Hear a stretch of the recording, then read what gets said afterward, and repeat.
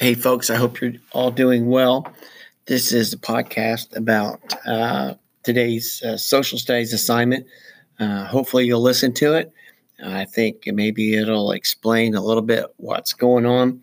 We're talking about in your book from pages 200 to 203.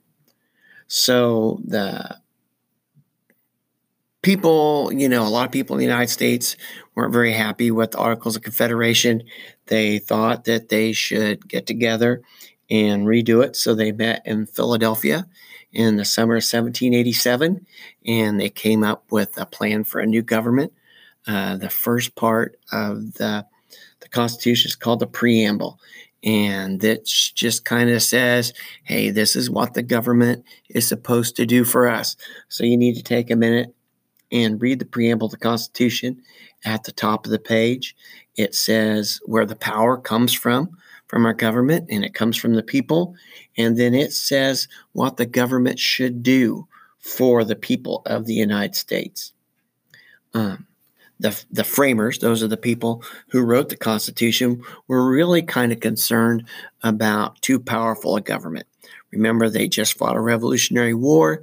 It hadn't been over that long. And they were dealing with the powerful British government and a king, and they didn't want anything like that. So they decided that they were going to have 3 branches of government, and each branch of government was going to have their own powers. So we have the executive branch, which is the president, the judicial branch, which is our court system, and the highest, the most powerful court in our land is the Supreme Court. And then we had the legislative branch. The legislative branch is also called Congress, and that's the branch of government that makes our laws. So they also, to keep one branch of the government from becoming too powerful, they set up a system of checks and balances. For example, Congress can make the law, but the president can veto the law and says, hey, we don't like that. So let's say you guys are Congress, you pass a law I don't like, I veto it. Well, then 2/3 of the 5th graders get together and they vote, say, hey, we want this law. Then guess what? You have overridden my veto. That's pretty cool.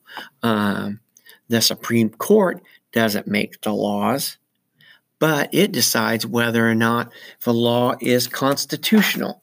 And if they say a law is unconstitutional, that means it's not fair, it goes against the Constitution, then guess what? Congress can want it, the president can want it, but if the Supreme Court says it's unconstitutional and goes against the law, then boom, it is not a law. So anyways, that's what you're going to be talking about today or reading about. After you listen to this, I would read the assignment and then do the quizzes.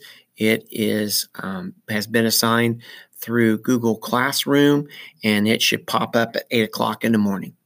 So have a good day.